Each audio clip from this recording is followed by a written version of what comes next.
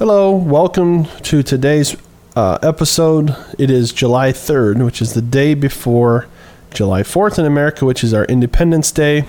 A lot of exciting celebrations going around all across the country, and fireworks and all sorts of things going on, which is really exciting. But I thought I would talk a little bit on a different subject, even though it is exciting. If we look at the history of America and everything that it stood for at its time and today, you know, the ideology being tested more than ever in many people in this nation who are trying to be at war with the principal foundation which was established by our forefathers. Anyway, on a different note, I guess the things that I've been thinking about most in the last week and a half have been, I was listening to some Jewish Christian debates, and just kind of listening to what the conversations are like, what the people are saying and talking. You know, I've listened to some older ones back in the 90s. I listened to some recent ones here in the last 2-3 years. You know, and I was kind of surprised to find it has that the environment has changed fairly dramatically. Seemingly the debates that were in the 90s were far more hostile. Jewish people didn't want to debate. They didn't want to dialogue with Christians. They didn't want to talk. They felt very strongly about that. It was more just they'll do it so that this issue can be settled once and for all, because to them it's as clear as day where their position is. And that has somewhat changed. The dialogue a lot more is especially to even the evangelical community, if I can say it that way, has been a lot more tender, a lot more soft, open to talk, open to dialogue, open to discuss what we have in common, which is kind of an amazing shift. Something that I just, and I see it too in Israel over the last couple of years as we've been there too. There is just a warmness and an openness for outside people like ourselves, for believers in Yeshua, which they don't necessarily know all that, but for outsiders, Americans and stuff to come, there's just an openness. And even in the people, as we talk about it, the hostility towards Messianic believers is seemingly tampering down a bit, not in its entirety, but a bit. There's a bit more openness, I guess, that you can observe and see in the world. Not in its entirety, perhaps. I'm sure there's rabbis out there who despise Christians, etc., and there's a lot of misunderstanding there too. But I guess what I was going to talk about today is somewhat on that line, and just kind of some of the things I see that I think Christians have done a horrible job of portraying the message of Yeshua, portraying what he talked about. We have done such an awful job. We really have. We have done such an immense disservice to the kingdom of God because of our personal issues and biases that are not dealt with and not surrendered, if I can say it that way, because we are misunderstanding what God is doing. I feel very strongly about that. You know, we have these BDS movements, you know, boycotting Israeli goods and things happening in the church. You've got 50% of the church that believes in replacement theology. We've got all this evil, can I say, that's just painted against people who God has people who have taken care of the Bible, carried the Word of God, carried the name of God for generations. You know, many more beyond even the backstory of Jesus and the Christianity. So in the Old Testament, and I think that this has been so damaging, and it's been the way it is. Now, Jesus did prophesy that it will happen. He said the time will come where they will throw you out of their synagogues, where they will do this. But he never really prophesied that Christianity in itself would form this separate religion, which is really where most of this pain and travail have been coming from in the world. To have created a separate entity. You know, we have all these religious entities now. We have Judaism, Christianity, Islam, Buddhism, Taoism. I mean, there's just, you go down the line, there's all these isms. And it makes you question, why in the world? I mean, Jesus did not teach that. He did not come to create another religion. He didn't do it. And if he did, please show me in the Bible where he did. Where did he come to form a different religion? He didn't. He was born a Jew. He was born in a Jewish home. He was born to a Jewish family.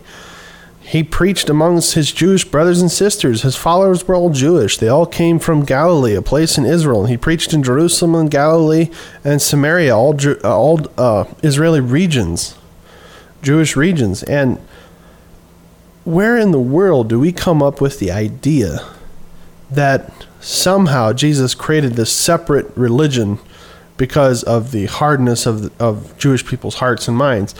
I mean, there was hardness, there was resistance, and that was prophesied that there would be some of that, because that is the nature of the old man. Let's just look at the bottom line. Even in Christians today, many people who are just carnal Christians, if I can say it that way nicely, they have the same issue. When a spiritual message comes to them, they just want to attack it. They just want to destroy it because it pricks them in their hearts. Well, Jesus' message pricked them. It was convicting. It was a message that was hard to hear because he went against traditions and things of this that had distorted Judaism in that day. Okay, I mean, we have to understand the message. We have to understand what he was saying. We have to understand the writers in the New Testament other than Luke. And he may have been Jewish. I'm not sure. I'm thinking he wasn't. But, we're all Jewish. So where do we get this high-mindedness that we are something special and that God has forsaken the Jewish people? It's ludicrous. It's madness. Now, ultimately, Christians and Jews, because Jews are aware of this, because Christians are so adamant about it, ultimately the question is, well, can somebody like that go to heaven? Well, I guess let me ask you the question, why is that even a question? Jesus didn't ever preach people going to heaven. What did he preach? He preached repentance, baptism, okay, filling of the Holy Spirit, and then he preached eternal life. Well, that's a little bit different than the modern mindset of heaven. We have a idea of a utopia in the stars, as our final destiny, which it may be, but the description in the Bible isn't really that. It is to a degree as far as the throne of God, but the prophets spoke about that. That wasn't really a New Testament thing. I'm just saying, it's where does this come from? That the focus is on heaven. It's not really what Jesus taught. It's not really what he preached. He preached repentance, which is a very Jewish concept in itself. Repentance is the turning of your own way. One of the things I learned, which I think was very, very enlightening to me, was that in conversation, one of the debates, attention was brought to the fact that, a lot of Christians will say, well, how can you be forgiven if there's no blood sacrifice? Well, blood sacrifice was only for a specific sin, and it's true. And then most Christians will bring it up because they don't understand the Old Covenant, the Old Testament. But Old Covenants, plural, I should say. But the Mosaic Covenant, let's just put it that way. Mosaic Covenant, Moses' Law. They don't understand it because they feel, let's just say Torah. That's maybe better. Torah means instruction. Okay, it's God's instruction. They don't understand it, and so the idea is that every sin needed a blood sacrifice, which is not true. If we read Torah, it did not prescribe a sacrifice for every sin. It prescribed a sacrifice for unwillful sin. Sin where we have sinned and we haven't knowingly sinned. It was a sin we violated something we didn't realize we were sinning. Can I put it that way? That was blood sacrifice, but what was required for willful sin, there is no sacrifice for willful sin. And the Bible even says in the New Testament, there is no. If you are willfully violating that, your conscience, or willfully violating Torah, God's instruction, if you are violating it, then what you need is repentance. You don't need forgiveness, you need repentance. Because there is no sacrifice for willful sin. You need to turn from that sin and come back into the household of God. That's what he brought up, and it makes a lot of sense. What was John preaching in the wilderness? He preached repentance. Repent, for the kingdom is at hand. Jesus preached repent. The kingdom is at hand. This is what they preach. They preach that we need to turn from our own ways. We need to turn from what we know, from our ideas, and we need to turn to the living God and repent from our own way. Repent and hear the words of the kingdom. And that is ultimately what the message was. And so this is obviously different. We understand repentance today, but we have some denominations who believe that once you've repented, and you become saved, then you're always saved. It's a gift. It's a free gift. Salvation's a free gift. And, you can't do anything to undo that gift. But that's besides the point. You have to repent. You have to turn from your own way. There has to be a returning from the old way to a new way. And the life of many people who believe in that idea, believe in that doctrine, are just filled with vanities, filled with uncleanness, filled with a lack of holiness. And it's totally in opposition to what God has written and what he preached. And just because they claim something, what the Bible says very clearly that in that day, the wedding feast, it says that many will come in and some will not have their garments ready. And the rule of the feast will send them out. That's what we have to understand. Not everybody that will come to this feast is properly prepared. We need to be properly prepared. Now, as to the dialogue between Judaism and Christianity, which I think is wrong. I really do. I know Jewish people think of Christianity as a separate entity, and rightfully so, that Christianity has created a separate entity which is completely separated from its root. And that is in the faith and the covenants that pertain to us. As I thought earlier, Abraham, the promise to Abraham is just as relevant to us as believers or / Christians as it is to the Jewish people. The covenant made to Noah is just as relevant to us as it is to the Jewish people. The covenant made with Jacob in the naming of Israel is just as relevant to us as it is to the Jewish people. Then the covenant made with David is just as relevant to us as it is with that, and the covenant of Moses is just as relevant. What is our faith? What we believe is merely it's all there in the same book. The first century of Christianity, there was no New Testament book. Okay, there was only the Bible. There was only the Jewish Bible, if you want to call it that. But it was the book. It was the prophets. It was the Torah. It was this was what people preached. This is what Jesus used. This is what Paul used. This is what all the apostles used. They didn't have a separate book. So why the focus? Why the focus on this New Testament? It all comes down to one point. This is the conclusion that I feel in this whole argument. I think if we can get Jewish people to talk about this, not try to talk about Jesus' validity as a Messiah, okay? Because there is things that they will not recognize or receive him until he has fulfilled certain things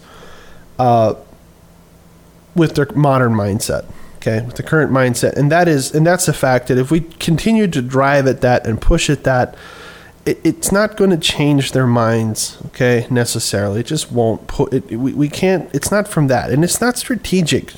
We're not trying to somehow win them to Jesus. That type of thing. I mean, we are, but what I'm saying is that we need to let them see it for themselves. Okay, to the Jewish people, the message of the gospel's to them. So the gospel message must reach them. They must reach out to God and say, "Who are you?" And Jesus will come. And he's done that many times. And the huge movement in Messianic Jewish people has been to that extent. It's all there. It's in the Tanakh. And they can see it. We don't need to drive that point home. That's not what it's about. Paul, who was a Jew, was very clear that has God forsaken the Jews? He said, God forbid.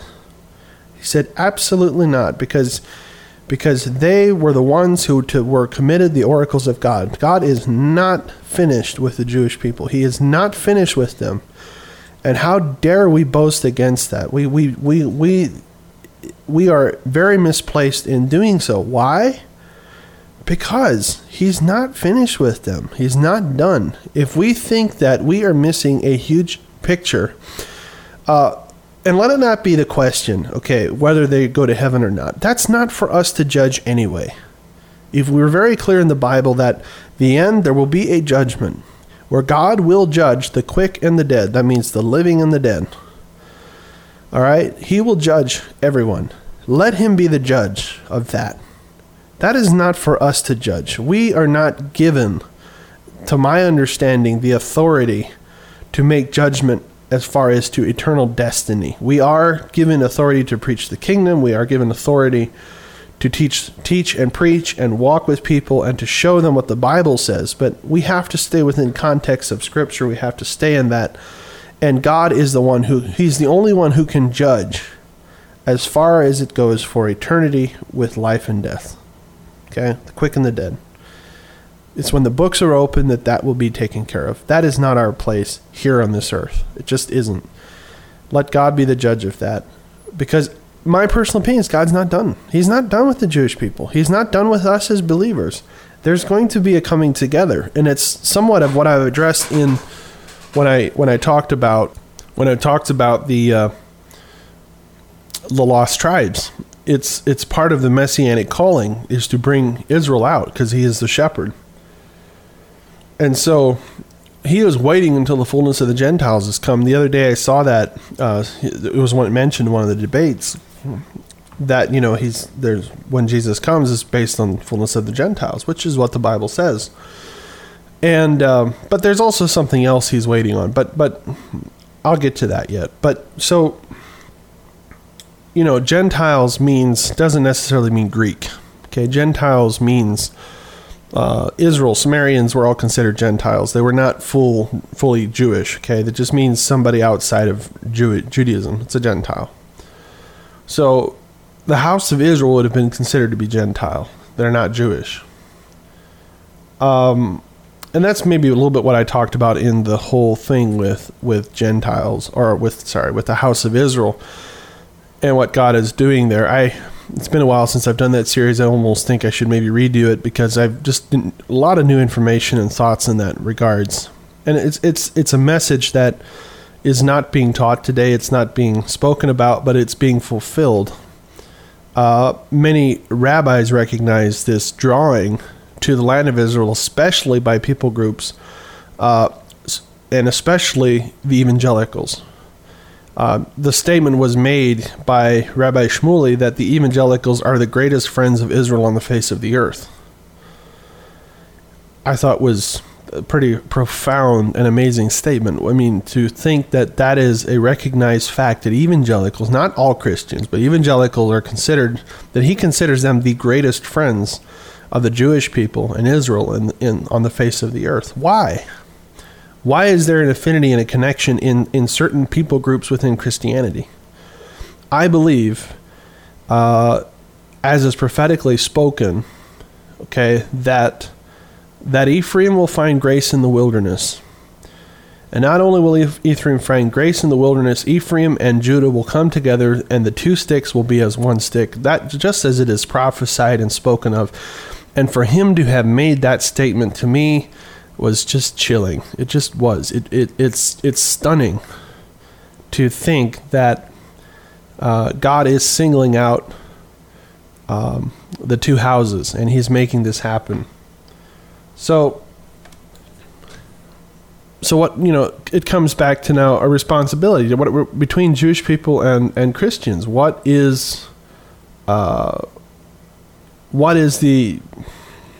response? I mean, what do we see? I mean, what do we say? What do we do? I mean, we have an obvious difference, and that is being in the Messiah. Can we look at a Jewish person and accept them if they don't believe in the Messiah? For that, we have to look at what is written. We cannot assume things. We cannot assume things in our human imaginations that are so anti what God is doing. See, we have received him. And the reason we received him is because God has temporarily covered the eyes of some of the Jewish people, and it allowed the door to be opened into Gentiles, which was prophetic, which is what God wanted to do. And so he is waiting for the fullness of that time. And the time, I think he will tarry. It even says that he will. He's long patience, not wanting anyone to perish. And so I think if God has to extend his return 2,000 or 3,000 or 5,000 or 10,000 years, it doesn't matter as long as people will be coming into the kingdom. He's not wanting any to perish. But I think the time is coming to a head when we will be faced with the ultimate test, if you will, a time of greater trial, a time where we will be purified and purged, and where the truth of who we are and what we are doing is going to come out and be tested. And it will drive, I believe it's going to open the eyes of the Jewish people, and I believe it's going to open the eyes of true believers, true Christians, who will see what our place is and how we relate to God's whole plan. But anyway, the whole argument between Jews and Christians should really be about the New Covenant. It should not be about the New Testament.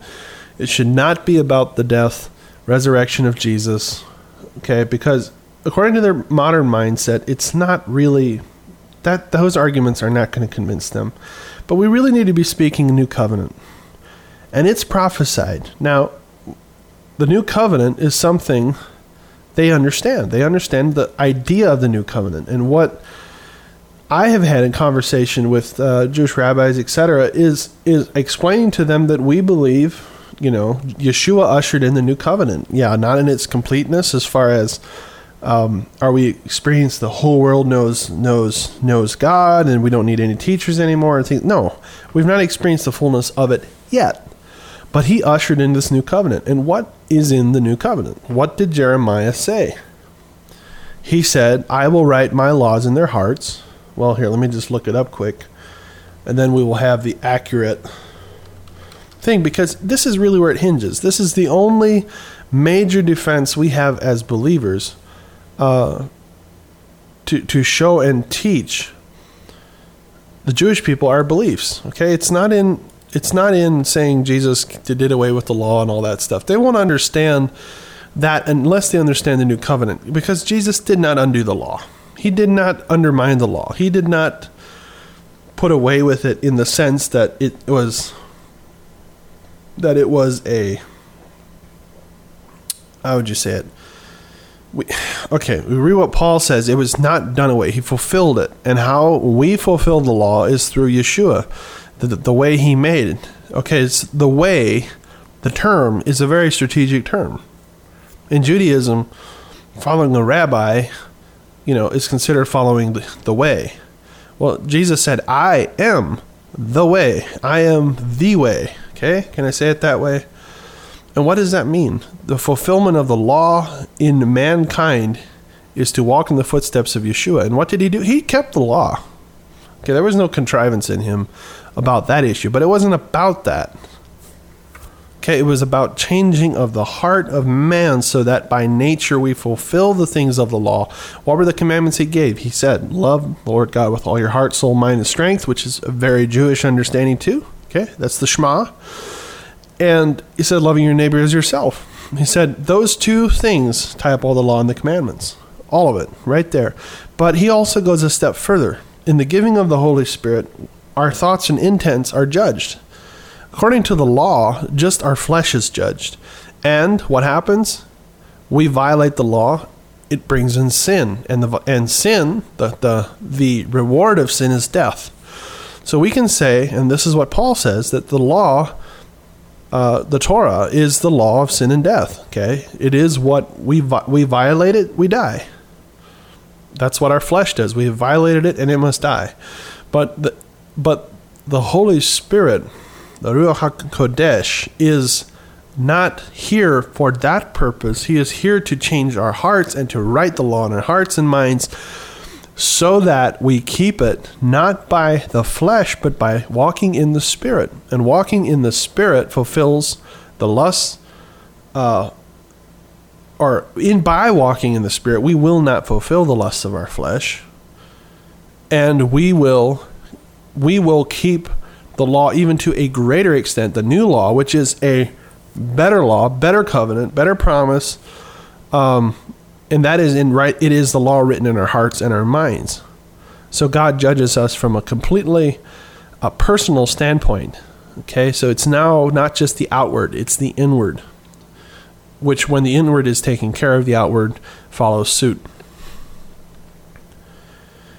All right, that was a little bit of a rabbit trail. So let's go to Jeremiah here. Let me just find it real quick. So here we are, Jeremiah 31:31. Behold, the days come, saith the Lord, that I will make a new covenant with the house of Israel and with the house of Judah, not according to the covenant that I made with their fathers. So this is not the Torah, okay? This is not really, it's not the same, it's not according to the same covenant here, that it took them by the hand to bring them out of the land of Egypt, which my covenant they break. Okay, and this whole book of Jeremiah, Isaiah, and all that is dealing with the breaking of the covenant that was done.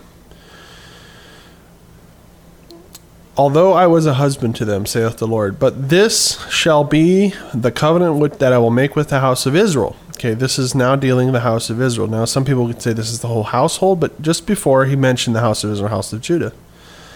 So I don't know the full extent of this, but it just says, I will make with the house of Israel. After those days, saith the Lord, I will put my law in their inward parts, and I write it in their hearts.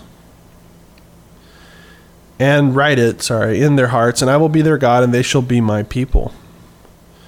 So that is the essence, okay? And they shall teach no more every man his neighbor, and every man his brother, saying, Know the Lord, for they shall all know me, from the least to the greatest, saith the Lord, for I will forgive their iniquity, and I will remember their sin no more. So let's understand what this is talking about. In a partial fulfillment, can I say it this way? When somebody enters the new covenant through the faith in Yeshua, who made the way, especially for us Gentiles, what is the first thing that happens? We are sensitive to sin. I've seen this over and over and over. People repent of sin. See, inside of us is a conscience that God has done, and when the Messiah comes, this law in our heart, we know where we have violated.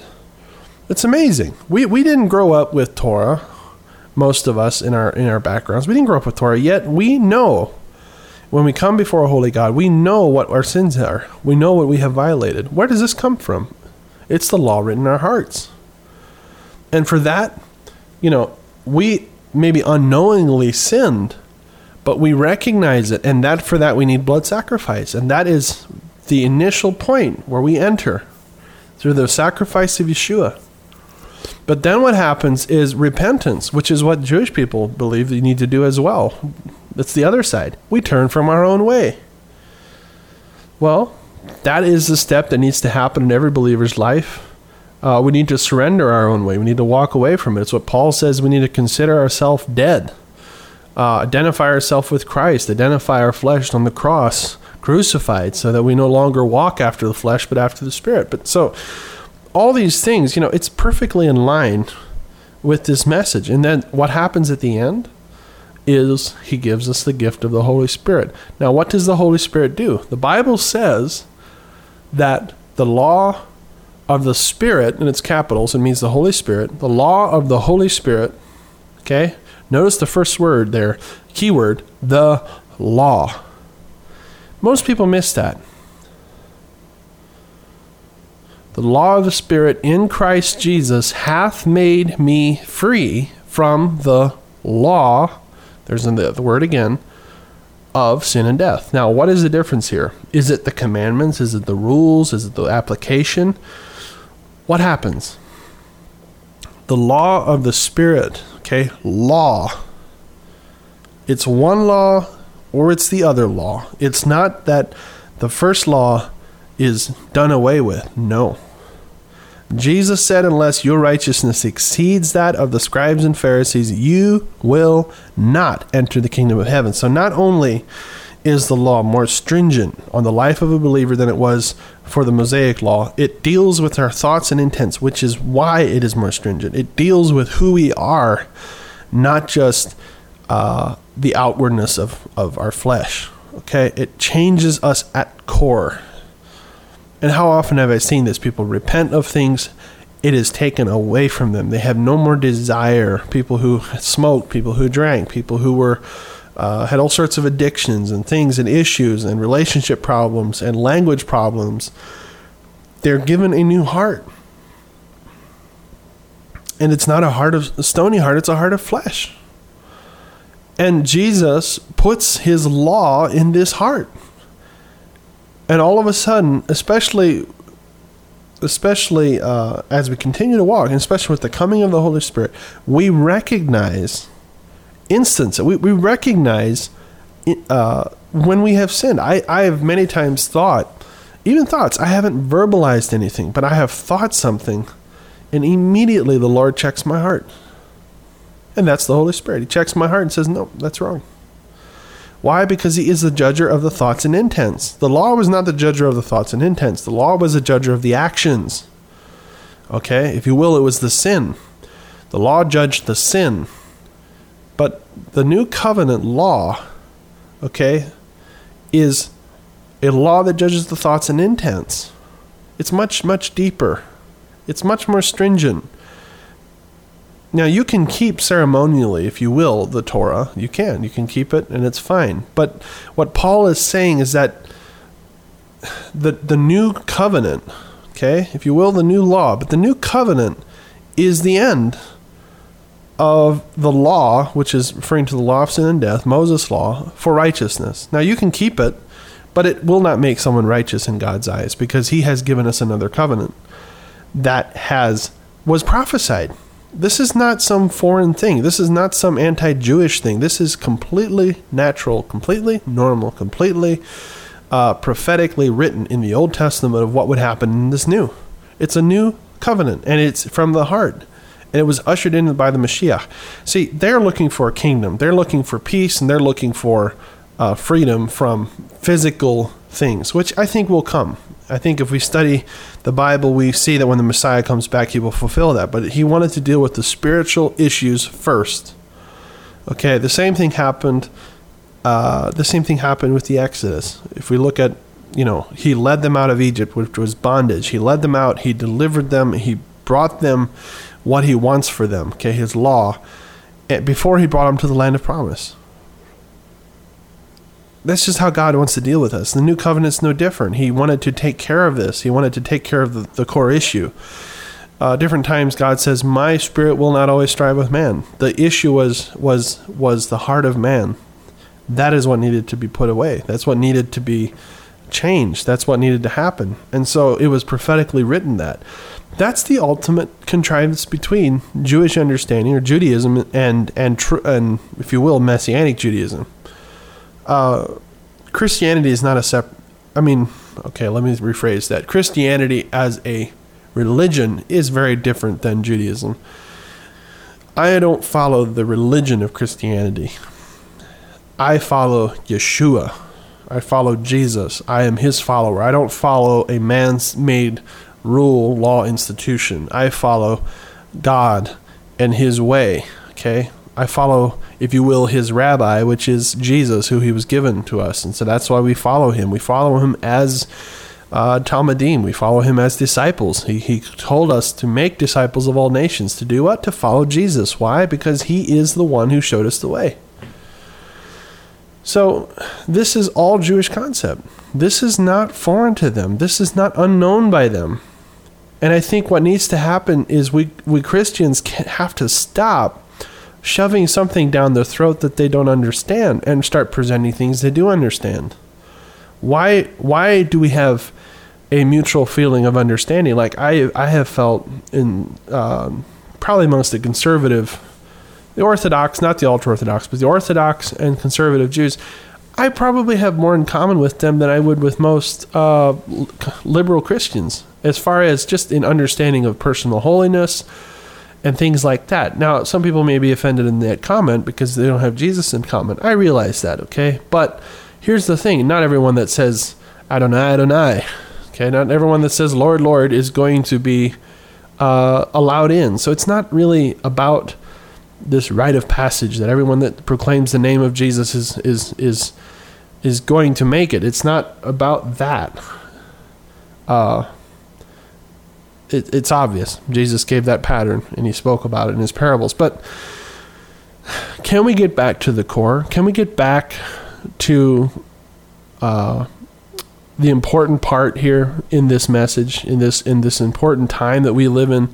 Can we put aside some of our foolish and childish ways so that we can then better understand brothers and sisters who perhaps have, who need our help? Was it perhaps them who Jesus was referring to when he said that when I was in prison, you fed me, when I was naked, you clothed me? Is it talking about the Jewish people? Maybe it is. We should not punish them. We should have mercy on them and walk with them and show them love, the love of God, to them more than anyone, because they are his people. I realize that the old covenant, that there was a divorce that took place. Okay, God did divorce Israel because they break the covenant. But how has he grafted them back in? It's through Yeshua. Both branches were broken up. With Gentiles, we had no chance. But he broke off the top of the tree so that he could graft in new branches. And that's what that's what Paul is dealing with. He's not saying that God is done with them. No, they need to be grafted in. Sure they do. We have to be grafted in too. But they are natural branches. It is natural for them to understand these things. It is normal for them. This is like who they are compared with us Gentiles. We had no background. We had no business even being a part of this covenant. So we need to do what Paul says, and for that reason I'm going to read Romans 11, because this is ultimately where it comes down to. And this is where every believer, let's stop being so selfish. Let's stop. I mean, yes, he's a personal God and he cares very much for those things, but that's an elementary point in every believer that God establishes those things. But we need to go to maturity. We need to go on into perfection, not laying again the foundational things of repentance and baptisms and dead works. Okay? That is wonderful to go through that, and it's a tremendous foundation is what starts it, but we have to continue on. And what is God doing? What is he saying to us? And that is ultimately what Paul is teaching. I mean, Paul is a Pharisee. He was trained by Gamaliel, which is the grandson of Hillel, one of the greatest rabbis in Judaism. So this is a man who understands the situation better than anyone else. And we cannot take his words out of the context of who he was. Okay? He was not a Jew hater. In fact, he was a church persecutor. He persecuted Christianity at its inception until Yeshua revealed himself to him, and then he became the greatest defender of the faith. And so we have to understand what the revelation of Yeshua, the Mashiach, does to the heart of a Jewish person. When he sees the picture, look at the radical change that will happen in the heart. It's amazing. But that's a Jewish thing. This is not a separate thing. Anyway, back to Romans 11. I say then, did God cast off, and I'm going to do American Standard Version, just because it's maybe a little bit easier to understand than King James. But let's just go through this. Verse 1. I say then, did God cast off his people? This is the question every Christian today will often ask. And Paul asked the same question. And he was Jewish. What did he say? God forbid. For I also am an Israelite. I am the seed of Abraham, of the tribe of Benjamin. Okay, what did he just say here? Is he done with Israel? He said, no. God did not cast off his people, which he foreknew. Or know ye not what the scriptures saith of Elijah, how he pleadeth with God against Israel? Lord, they have killed thy prophets, they have digged down thine altars, and I am left alone, and they seek my life. See, listen, I mean, this is Elijah. This is one of the greatest men of Judaism. Think about what he is saying here. He was pleading with God to just get rid of them. Why? They have killed thy prophets. They have digged down thine altars, and I'm alone, and they seek my life. But what saith the answer of God? This is verse 4. I have left for myself 7,000 men who have not bowed the knee to Baal. Even so then, at this present time, verse 5, also there is a remnant according to the election of grace. Here's one of the things that has really been a hindrance, I believe, to the modern Christian church is the word grace. Grace is a wonderful thing. It's a marvelous thing. But grace basically means, it's basically, if you will, the total provision of God for people who follow in his way. Okay? We are inadequate. We are not going to do it. So grace is the provisioning for us believers to walk in the way of Yeshua. It is the empowering by the Holy Spirit. It is salvation by faith. It is repentance. Like when we walk in grace, we are not walking, it's different than this whole, it's God's enabling power and it's also God's unmerited favor. Yes, it is. We don't deserve God's favor. I think we all know that. But God also enables us, and that through the Holy Spirit, and that enablement and that provision, if you will, to live out this life pure and clean for once, not just by the works of the flesh, but by the Spirit is what grace is. So, we have to understand it. So it's according to the election of grace. But if it is by grace and no more of works, otherwise grace is no more grace, what then? That which Israel seeketh for, that he obtained not, but the election obtained it, and the rest were hardened. So what does it say? Okay, let's try to understand this. Paul's writings are hard to understand. Peter even writes this, and he says, Paul's are hard to understand. I often wonder, Paul knew probably the most of the Tanakh by heart, for sure the Torah, because of the people he studied under. And here we have people who barely read the Bible. They'll read a verse and be like, yep, this is what it means. It's just, that makes no sense. Okay, we have to understand that this man knew what he was talking about, but he was a deep, deep, deep thinker and a deep writer. So we really have to get at the core of what he was talking about.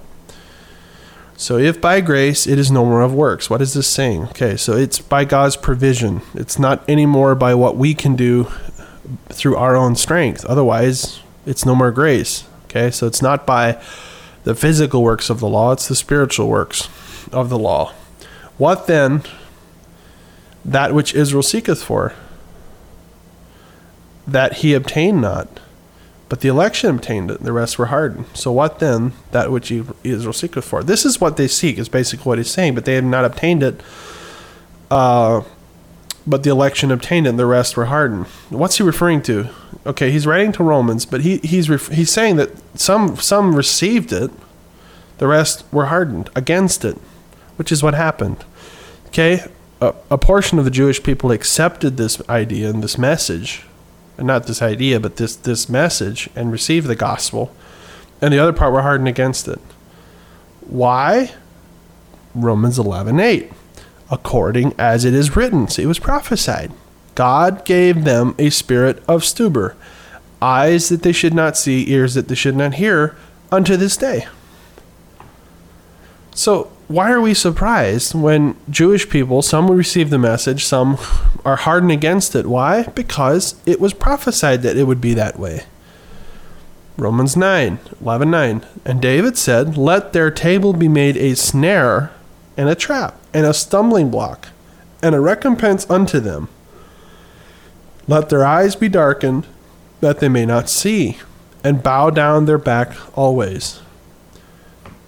All right, so this is telling us why they struggle with it, why a portion received it and the others didn't, because it was prophesied to them. They are a stubborn people. The Jewish people throughout history have not been amazing people towards God. They have many times fallen away and fallen and fallen and fallen, and these mighty men knew this, and they knew that this would come and this would happen, and they prophesied about it. And then he said, Romans 11:11, I say then, did they stumble that they might fall? No. They didn't stumble that they might fall. Okay, it says, God forbid, but by their fall, salvation has come to the Gentiles. For what reason? To provoke them to jealousy. So, why did they prophesy this? Why did they fall? Why did they stumble at this message? Was it so that they would fall from the eyes of God and so that they would be cast off forever? He says no. He says, but because of their fall, salvation has come to the Gentiles. Because they did not receive the fullness of it, it didn't stay within their group. It opened up to the Gentiles. For what reason? To provoke them to jealousy. They will see in the Gentiles something that they'll say, what is about these Gentiles that they love God? It makes no sense. And I've had people ask that question. It makes no sense. Why do you come to Israel? Why do you care? I mean, you're not Jewish. Why does it matter to you? It obviously is. It's a kind of a jealousy factor. It's kind of like this is our land. What do you care? This is the purpose. All right, so let's continue on here. Verse 12. Now, if their fall is the riches of the world, and their loss the riches of the Gentiles, how much more their fullness? So he's speaking here and says, look, their fall, the stumbling of many of them to receive the faith of Yeshua, is become the riches of the world. Their loss is the riches of the Gentiles. So all of a sudden you have the half-breeds, the people who are not accepted, the Samaritans, if you will, and all the Greeks, the doors open for them to become into the household of faith, which is huge riches into the kingdom of God. Now think of that. Okay, so how great that is, how much more their fullness, how much more when they will come to the knowledge of Messiah and of the new covenant and embrace it. Verse 13, but I speak to you that are Gentiles. All right. He's speaking now to Gentiles. Inasmuch then as I am an apostle of Gentiles. Basically, he's saying, listen, I was sent to you, Gentiles. Okay. He said, I glorify my ministry. He basically wants to make it known what he's doing. If by any means, and he says, any means, I may provoke to jealousy them that are my flesh, to save some of them. So he is trying his best to reach his people. Verse 15, for if the casting away of them is the reconciling of the world, what shall the receiving of them be but life from the dead? So think about it. So God temporarily did divorce them, which is prophesied, and a portion received the message. And the message went out from Jerusalem into all the world, and the Gentiles came, and it overcame the Roman Empire. Yeah, it was distorted, but Christianity swallowed up the known world, and it became such a mighty thing. And so it takes a whole new light as far as if the casting away of them is the reconciling of the world, what shall the receiving of them be but life from the dead? Think of the excitement when Jewish people start seeing their Messiah, start seeing the fullness of the covenant coming to pass, coming to be. What excitement is taking place? Verse 16, and if the first fruit is holy, so is the lump. And if the root is holy, so are the branches. Okay? Now, it says in 17, but if some of the branches were broken off. Okay? It doesn't say all, because it wasn't. Not all the branches were broken off, but some were. Some of these people did not receive the continuance of faith, did not receive God's message in that sense, and so they were broken off, as was prophesied in the prophets. Okay? And thou being a wild olive was grafted in among them, and didst become a partaker with them of the root of the fatness of the olive tree. Okay, so what is he saying? He's saying, look, I mean, some of these branches were broken off, and it opened up the opportunity for us to be grafted into the root that goes all the way back to Abraham. Are we creating a new religion? Are we creating a new tree? Are we creating a new thing? No, we're not. We are merely grafted into the same tree, into the same root, and that is what he's saying here. Okay, some of those branches were broken off, but those also will be grafted in, as we will see in the subsequent verses here.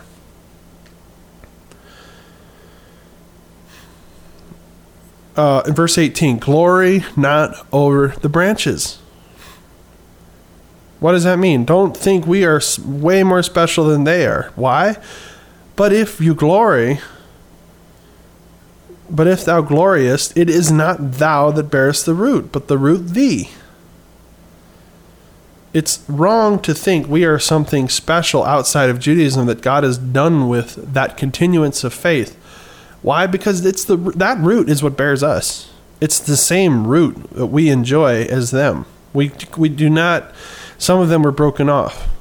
Okay, but that is the opportunity for us. All right, so verse 19, let me see here, make sure I'm in the right, yeah. Verse 19, thou wilt say that branches were broken off, that I might be grafted in. So some were sacrificed, if you will, so that we could be brought in. Verse 20, well, by their unbelief, they were broken off. They didn't receive the message of Yeshua, didn't receive the message of the new covenant. And thou standest by what? Faith. Be not high-minded. But what? Fear.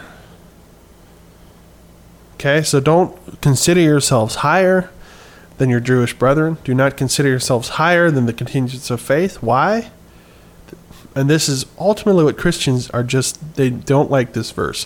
For if God spared not the natural branches, neither will he spare thee. So he's basically saying, if God has no salvation to the Jewish people, which were broken off, who are natural branches, then you fear, because he's not going to spare you either.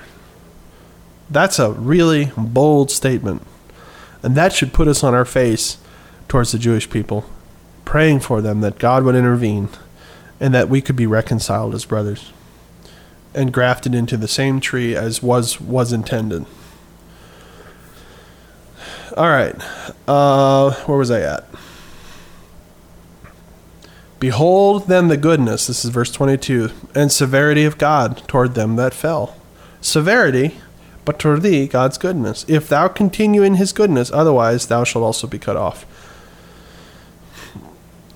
You have to continue in what he has given. You have to continue it, otherwise he'll cut you off. And I think that's what happened in Christianity. When we got separated from the root, God cut himself off from that part of the church. It became this man-made institution. It became this huge pagan element that God basically forsook, and they went into paganism.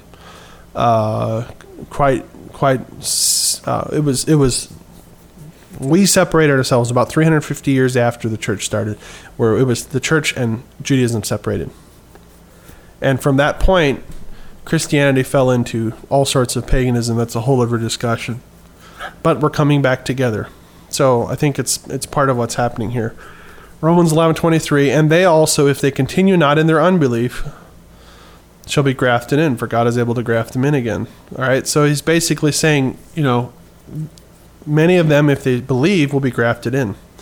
For if thou wast cut out of that which is by nature a wild olive tree, and was grafted contrary to nature into a good olive tree, okay, it's not in our nature to do the things of God like it is for them. How much more shall these, which are the natural branches, be grafted into their own olive tree?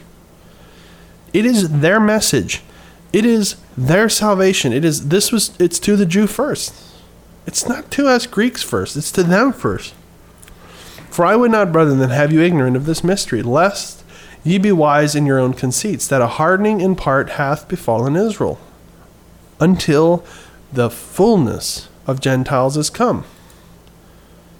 So, and then it says, and so all Israel will be saved, even as it is written, there shall come out of Zion the deliverer.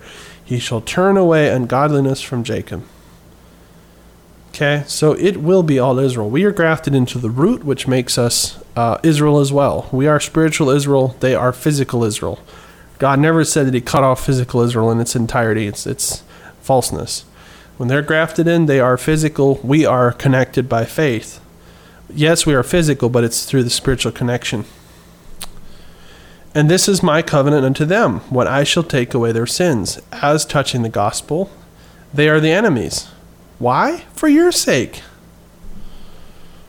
So they're the enemy of the gospels for our sakes as Gentiles, so we could be brought into it. But as touching the election, they are beloved for the Father's sake. So they're not forgotten. God has not forgotten them. Okay. Verse 29, for the gifts and callings of God are not repented of. God is not finished with Israel because you cannot repent of the gifts and callings that he has given. This is what he's saying. For as ye in times past were disobedient to God, but now have obtained mercy, by their disobedience even so have these also now been disobedient, that by the mercy shown to you, that you may also now obtain mercy.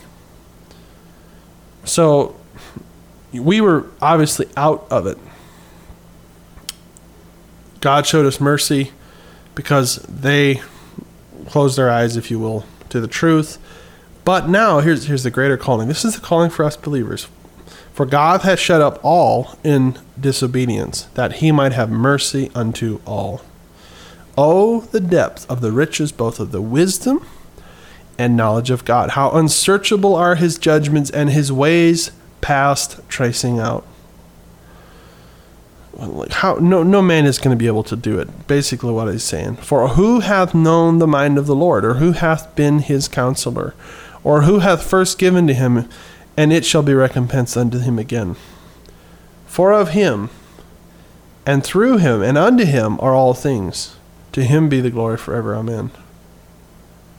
So, for of him, through him, and unto him are all things. That is what I will end with today. I just want you to take a look at your life. What are you doing? What mercy are you showing to God's people? We have to be thankful and merciful to God for allowing us to be grafted into something which we are not naturally to be a part of. God did not call all the world to be Israel from the beginning. He created Israel. He started with Abraham. He called Abraham, and then it created a lineage of people that has continued unto this day. Now, when the temple was destroyed, the records were ruined, people's names were untraceable. So no longer can we say with certainty anyone is fully blood Jewish. I mean, there's a good chance, but we can't say with complete certainty. There's no records going back to those days. But what does it do? I mean, what is God doing? He is bringing us together. He's bringing us, both people of covenant people, okay? Those that live in the new covenant, those that live in the old covenants, which are still waiting to be grafted in. It'll be coming together, not shoving down your throats. Nowhere in the Bible does it say that we have to shove Yeshua down their throats. We do it by showing them mercy, and by showing them mercy, they will begin to see in us something that they recognize. Because they're natural branches. They will recognize this. They will recognize this, and they will marvel. And my thing is like, let's show them love. Let's show them mercy. That's what we're called to do. Paul never said that we are to be anti this. I don't get it. I know people have been offended in my dad's preaching of the Old Testament. How foolish! The Old Testament is the Bible. That is what Jesus preached out of. That's what the prophets came. That's what all of this. The New Testament, we call it these names. And personally, I've kind of come to the point where I don't really like the names that much. The Old Testament, New Testament. I prefer to just call it God's will. Okay, it is the book. It is the Bible. Okay, it's really, the partition is foolish. Because it's not really how it works. I mean, it is in a sense, but it's not the way it has worked. That the middle page has divided people and has destroyed generations, and for that sake, it should be taken out. There is a separation, and the separation is faith in the new covenant and the entering into it by faith. But a piece of paper, not so much. I think we need to understand our place. I think we need to understand the Bible. I think most people are very ignorant of the Bible. They're very ignorant of what it says, and they're taking little bits of scripture here and there to make a point. And that's complete foolishness, okay? Never are we to do that. We to keep it in context. And in this very section, very precious section, Paul is explaining to the Romans not to be harsh and bitter against the Jewish people, because it is through them salvation has come. It also says that God's not done with them. So let's not be foolish. Let's not be ignorant of this mystery. Let's not be ignorant of it. Let's love our Jewish brothers and sisters. And Lord willing, if we show them mercy, they will see the mercy of Yeshua, and they will open up their minds and hearts, and at the right time, he will save them. He will save them all. Is it an issue of damnation? Is it an issue of eternity? That's not our place. That is not our place to say. God is judge. We can believe something, but God is judge. I believe Yeshua is the way. And is there a provision made that he will open up salvation to those who were dead before? I don't know. Maybe. It's out of my hands. But I am not called to be here to undermine what God is clearly, prophetically doing. And if I do so, I stand in the way of God, and we must repent. We must repent against the evil that we have done towards the Jewish people. We must repent of the awful things that have been done in the name of Christianity against the world. It really is a horrible thing that has been done in the name of the love of the Messiah for the world. And it's because of the paganism that crept in when we, like the Christians and I, the fathers, not the apostles, but 300 some odd years after, when it got separated from the root, Christianity got horribly perverted by paganism and ideas that are just evil. They're not good. But God can save people out of it. He did bring the knowledge of the Messiah to the Gentiles, and many of those who found salvation and faith through that also did then go on to see the fullness and the truth of it. So, I'm not completely hostile, but we have to understand that as an entity, it's not what it was meant to be. We are not to have been a separate religion. Never did Jesus create a separate religion, nor did he call Judaism a religion. Okay? All the other religions in the world are false. He created based on his covenant and promises. It's not religion. It is his plan. It is his people who he has started with the promises of Abraham, and he has made covenants with these people. It is his covenant people, to the Jew first and to the Greek. So that's it for today. I know it's long-winded, but that's just been my heart the last weeks. I see opposition to some of this stuff, and it just frustrates me because it's like you don't know your Bible. You're not reading. You're not getting the message. Get up, get out, go to Israel, go to a Holocaust museum, do something where you can see the plight of these people and what we can do to show mercy to them and be kind to them. Because it is only through them not seeing the Mashiach that Jesus opened up his eyes to us, opened up our eyes, I should say, to him and found us. So we should be thankful and merciful and merciful towards them so that they can also receive it, not hostile. So if this has been a part of your life, repent of it. Turn from it. And if you're not sure what I'm talking about, read the scripture. Study and ask the Lord to open your eyes. And I encourage you, go to Israel. Go to your local Jewish community and sit down and talk and ask them to forgive you as a person. And I think Jewish evangelism, is perhaps important. I just don't think the way that most people are doing it is right. I think, it's not like we're street preaching to them, shoving down the Messiah down their throats. I don't think that's what God has called us to. He's called us to provoke them to jealousy. How do we do that? By showing them mercy, by showing them love, by showing them kindness, by being good to them. That is the attributes that we should have. So, I guess that's the challenge I have for today, and we'll see what I come up with next week. So this is kind of how my mind works. I guess you can listen to what I have to say if you want to. Anyway, I am going to be launching my new website here, hopefully in the next few days, and to start working on it more actively. I'm open to comments and thoughts. If you want to email them to me, I'll be happy to answer questions or things like that. I don't really want open forum type stuff yet, maybe at some point, because I'm not really doing it for that purpose, but I just want my whole goal in life and mission to this project, has been to unveil biblical truths and so people can see it, because faith is under attack from a lot of different angles, because we don't battle flesh, we battle principalities and powers. So if we can bring out biblical truth, that people can see the truth, and we can be a beacon of light, that's all I can ask for. So anyway, thank you, and God bless you, and study the word. Amen.